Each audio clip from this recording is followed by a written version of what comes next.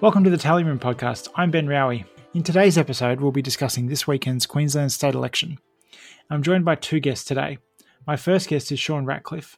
Sean is a lecturer in political science at the US Studies Centre at the University of Sydney, where he researches and teaches public opinion, data science, political strategy, and research design. Hello, Sean.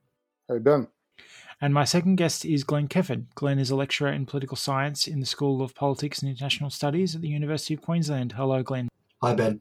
So, the Queensland state election will be held this Saturday, and it will be the biggest election in Australia since the beginning of the COVID-19 pandemic, and also the biggest election we've had since last year's federal election. There have been record high levels of people voting early, so Saturday will really just be the culmination of a voting period. Sean, where do the parties stand in the latest polls? Yeah, so a big difference between the Queensland election and the 2019 federal election you just mentioned is there's been a lot less polling done than we see in a national election, and even a bit less than maybe we saw the last state elections in Victoria and New South Wales. So we haven't seen a lot, but what we have seen the last few months has really suggested not a lot of change at the two-party preferred level, at least, since the last election, and a pretty close or pretty tight contest. So we just had a news poll come out at the start of the week, and it puts it at practically 50-50. So slight lead for the LNP at 50.5% compared to 49.5% for Labor, but that's within the margin of error. So it's suggesting it's neck and neck. But other recent polls, so we had a survey from YouGov, which is the same company that does Newspoll for The Australian. They had a slight Labor lead, 52-48. Once again, when we look at margin of error and things, it starts to get a bit tight anyway, but a slight Labor lead a month ago. I'm not sure anything's really changed in the last month, so that's probably statistical noise. But then if we go back a few months earlier, the last survey I know before that one, which I think was about 5 months ago now, had 52-48, but LNP leading. So we're sort of getting some mixed messages, but I'd say the one constant is it's looking close. If you look at the breakdown by parties, it's often a bit hard to judge where the Greens stand. They've been reasonably steady during this term, maybe about where they were last election. There's not a dramatically big change. It does look like One Nation is polling less than they were polling at the beginning of the year last year. They polled 13.7% in the last state election, and the last two polls have had One Nation on 9%. So it's not a total collapse in their vote. It's not a catastrophic destruction of the party as we've sometimes seen in the past, but it does indicate maybe a little bit of a dip in their fortunes. Minor parties in general might be down in Queensland, One Nation dropping the most. There are a lot of seats that look like the One Nation vote. So if we look at some of the seat polling and regional polling, the One Nation vote actually has dropped quite a bit in some areas, halved or more in a lot of cases. Greens vote maybe looks like it's down in a lot of the state, but maybe not where it counts in some of the inner city seats where it might be up. So there's a bit of noise there, but it does look like a shift to the major parties on the primary vote, but then not a lot of movement, two-party preferred. Let's talk about those seat polls. So we've had a handful of them. We've had a few in inner city electorates where the Greens are contesting, although my understanding is those seats tend to be particularly inaccurate in the past when we've had seat polls. Like seat polls in general sometimes get it right, sometimes don't. But there's a long history of seat polls being way off the mark in terms of races where the Greens are running. Seat polls in generally aren't good. One of the reasons is they often have a small sample size. So often when we look at national or state polls, we're often looking at sort of a sample size of around 1,000 respondents. A lot of the time, because good quality surveys at least are expensive, seat polls often have a smaller sample size of 400 or 500. And the ones we've seen in Queensland have mostly been 400 person surveys. One thing, though, that the recent, I suspect you're thinking of the recent news poll, seat polls, which were done 20th to 22nd of October. They were, what's interesting about them is they were actually live interview phone polls. So most seat polls are robopolls. So when you often see newspapers write up seat polls, they're robos, and they tend to have the lowest quality results, mainly because their response rate is terrible. So the average robo-poll probably has a response rate of about 4% or so, 3%. So when you think for every 100 people they call with a robo-poll, and for those of you listeners that I suspect most of you listeners know what a robo-poll is, because we're all nerds here, but for those that don't, it's a pre-recorded message that you get called with a pre-recorded message, and you're asked to press 1 if you're voting Liberal, 2 if you're voting Labor, 3 if you're voting Greens, and most people hang up. So every 100 or so people called on those, maybe only about 3 or 4 actually finished the survey. So the problem with that is you often get a lot of bias in the results. So young men in particular have a terrible response rate with robopolls. It's also hard to get some people because they've moved recently. So you've got most companies use consumer file data collected from things like credit reports and frequent flyer memberships and things. And young renters tend to not have up-to-date details in those. And they move around a lot. They're less likely to have credit cards. Plus, those inner city seats would tend to cover a much small, you can move around and move between a dozen different electorates. Whereas if you live in a country town, you might move house, but you'll probably still be in the same electorate. So there's a bunch of problems with robopolls in particular and seat polls in general. And you're right, in some instances, inner city seats, which tend to have younger populations on average, more likely to have renters. And then, as you say, they cover a smaller area. So you move 3 kilometres and you may have crossed the boundary.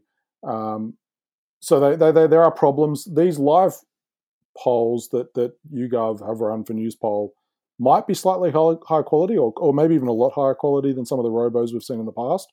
So my understanding is YouGov won't run robopolls for seat polls anymore. So that's one of the reasons why we've got these live caller polls for these seat polls, which are more expensive. So that's why they're not normally used. They cost a lot more than robos. The South Brisbane seat poll, what I found really interesting, besides just the dynamics and the sort of the general discussion about the Greens, was the 8% undecided.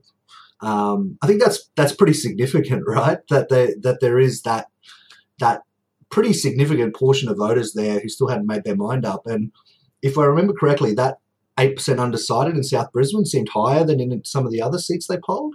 So, that's pretty significant that, there is that pocket of voters there. And while it looks like the Greens primary is very strong, that 8% of undecided voters, that could decide the contest, right?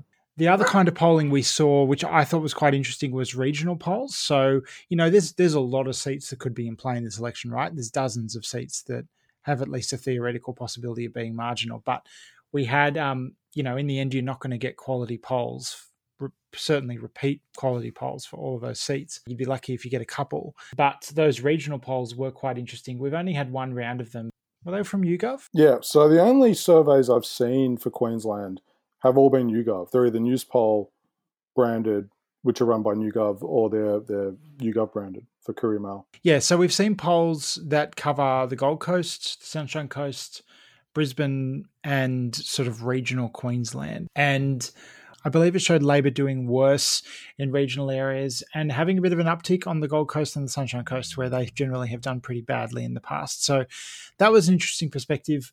It plays into the story that we think there might be differential swings in different parts of the state here. Labor holds a very slim majority in this election, and it seems quite plausible that they'll lose some seats in some areas of the state, but then they'll be gunning to try and win seats somewhere else to compensate for those. Yeah, look, I think that's what a lot of people are assuming Saturday night is going to look like, that we're going to have these contradictory sort of patchwork results.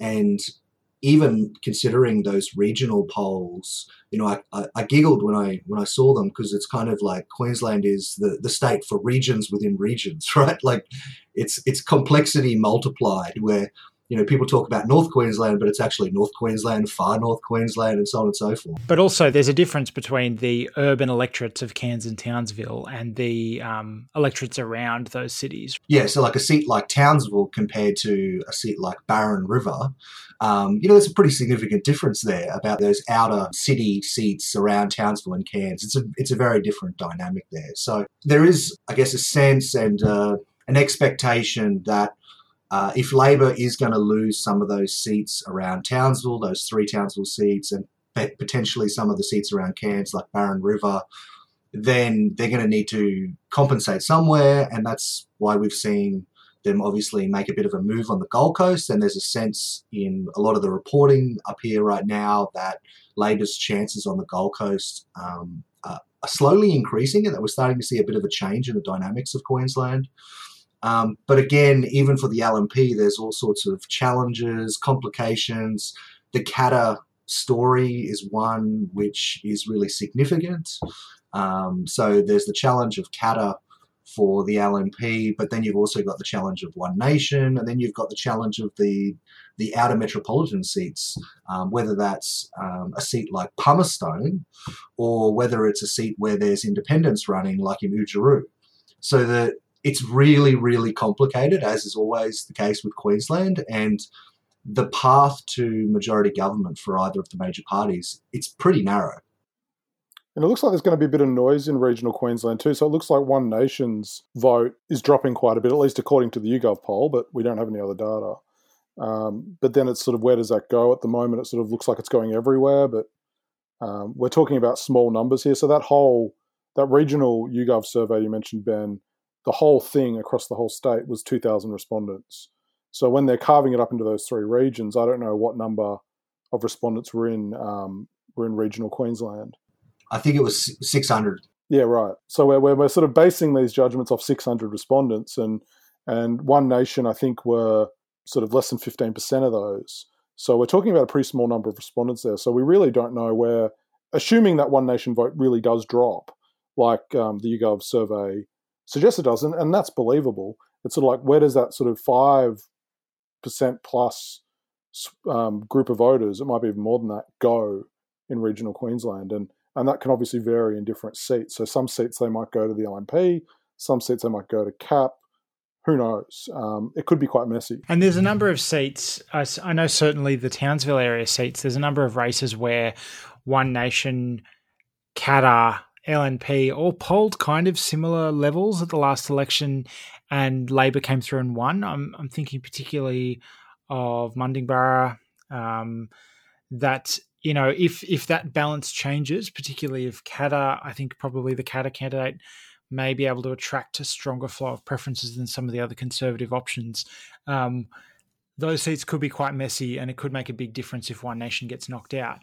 But yeah, Glenn, what's your take more generally about how One Nation is looking, both where they're running and what the polls look like, but also just how the campaign has looked? It appears that one of the problems for One Nation in this campaign is that they just haven't received the oxygen and the coverage in the media like they have in previous campaigns, where, you know, the federal election last year, 2017 in Queensland, there was a lot more coverage of One Nation in the media, and their presence, their stunts, the publicity they would generate would often drive the media coverage and the news cycle. And that just hasn't been the case in this election. Now, one part of that appears to be that for whatever reason, Hanson has played much less of a role in the actual campaign.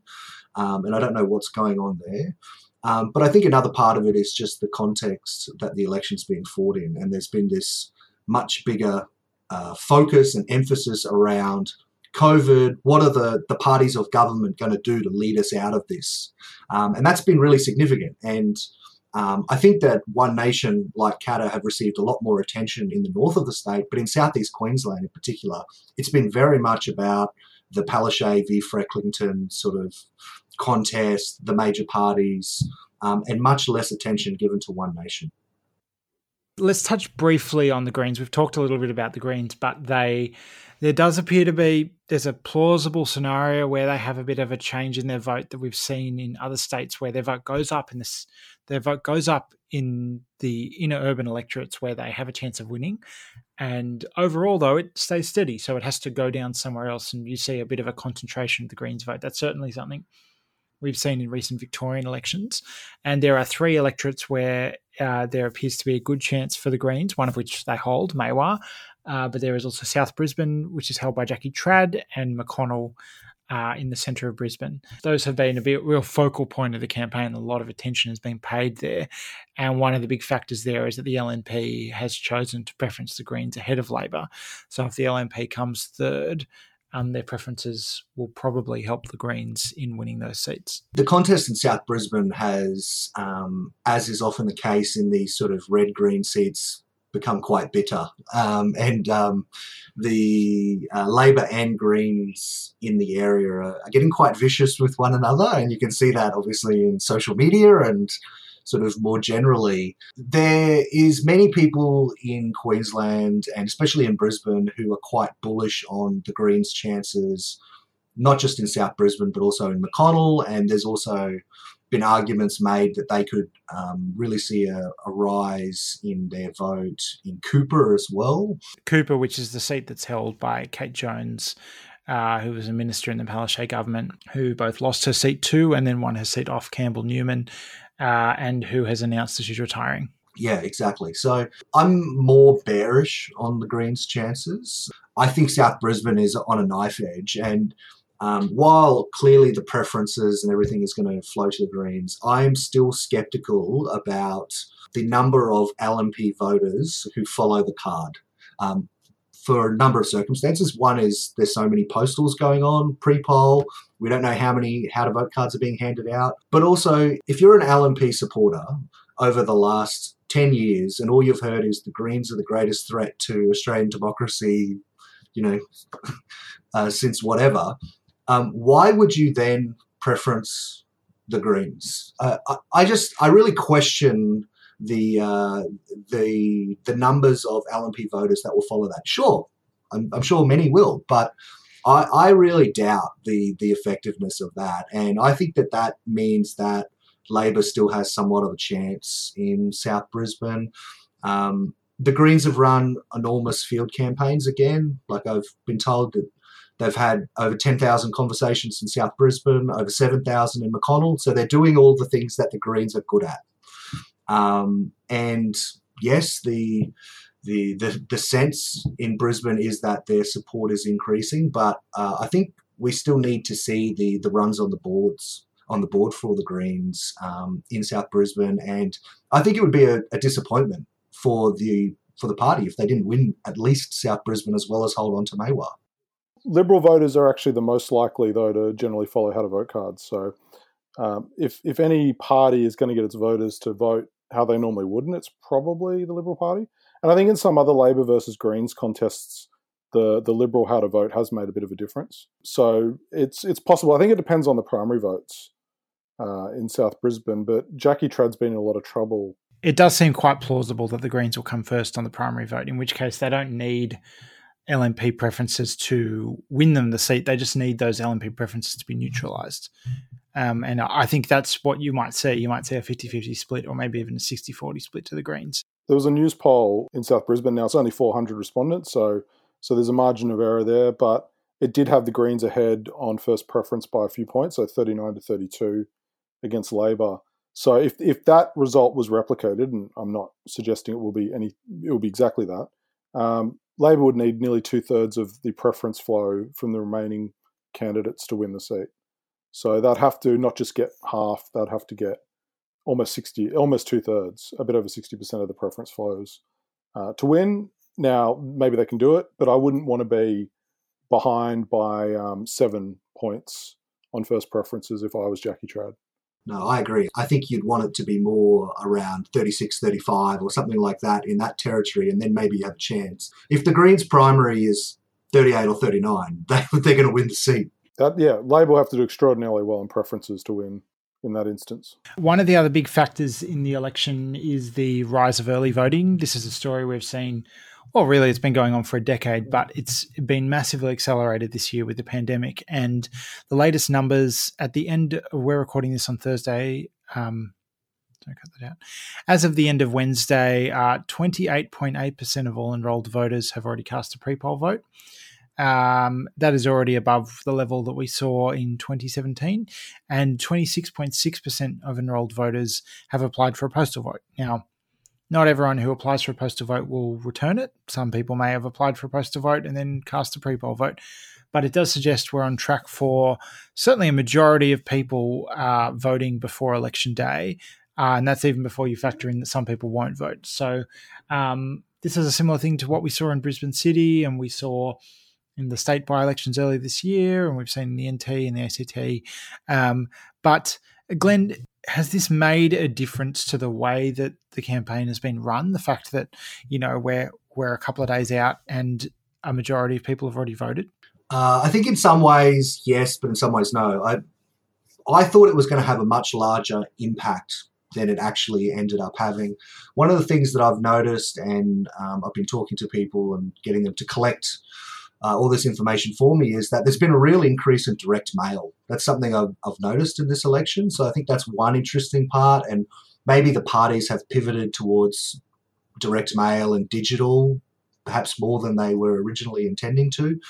But I thought this would also decrease the size and the scale of the field campaigns, but they've still been really significant across the state, where Labor's still done over 500,000 direct voter contacts on the phones and the doors. That's not insignificant in a pandemic, right?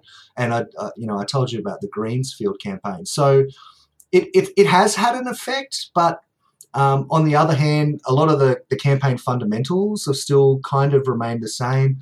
I guess one of the things that has changed, and I question, whether we want to continue on the length of pre-poll, is that candidates now are required to be at pre-poll booths for like weeks in advance when, they could be out in the community doing events or doing something else. That's certainly changed the dynamics of what is expected of candidates. And I'm a little bit torn on whether that's what we want them to do in the long term, or whether we should consider shortening the amount of the pre-poll period. I certainly agree with the convenience factor being important, but there are flow-on effects from having this extended pre-poll.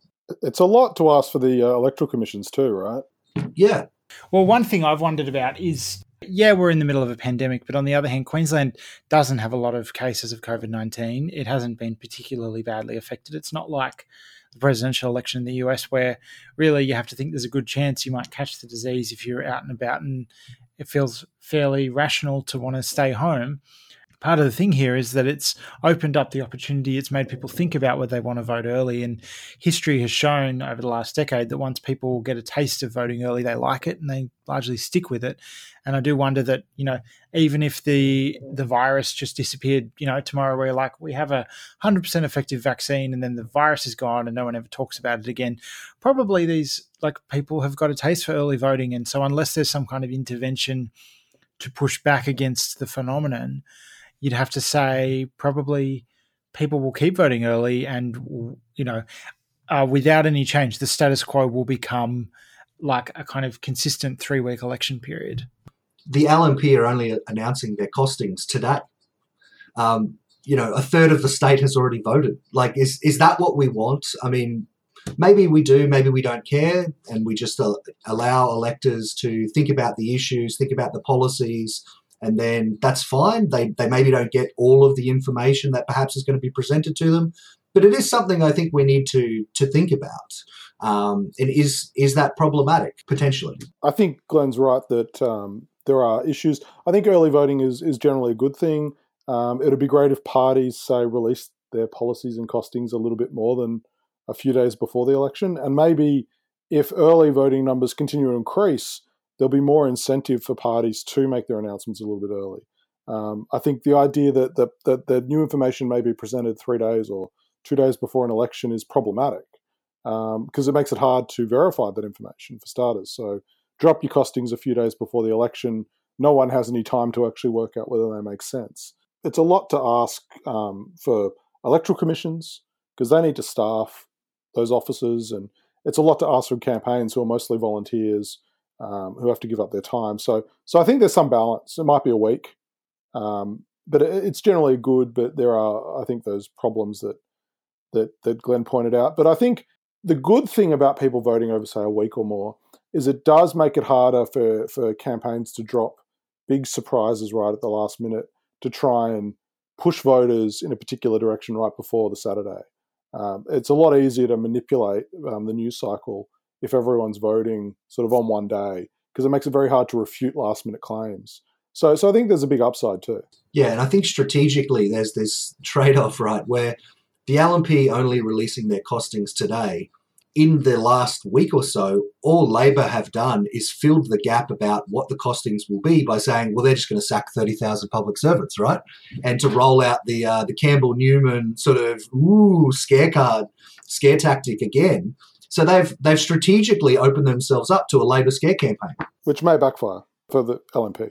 Clive Palmer, he's not running himself, although members of his party are running, but he's making his presence felt in this election as well. Yeah, for sure. It's a little bit like 2019 reheated in a way. We've got the same misinformation claims about the death tax, and Clive spending big, sending out text messages across the electorate. Not very precise in the targeting, considering academics in Melbourne are receiving these text messages.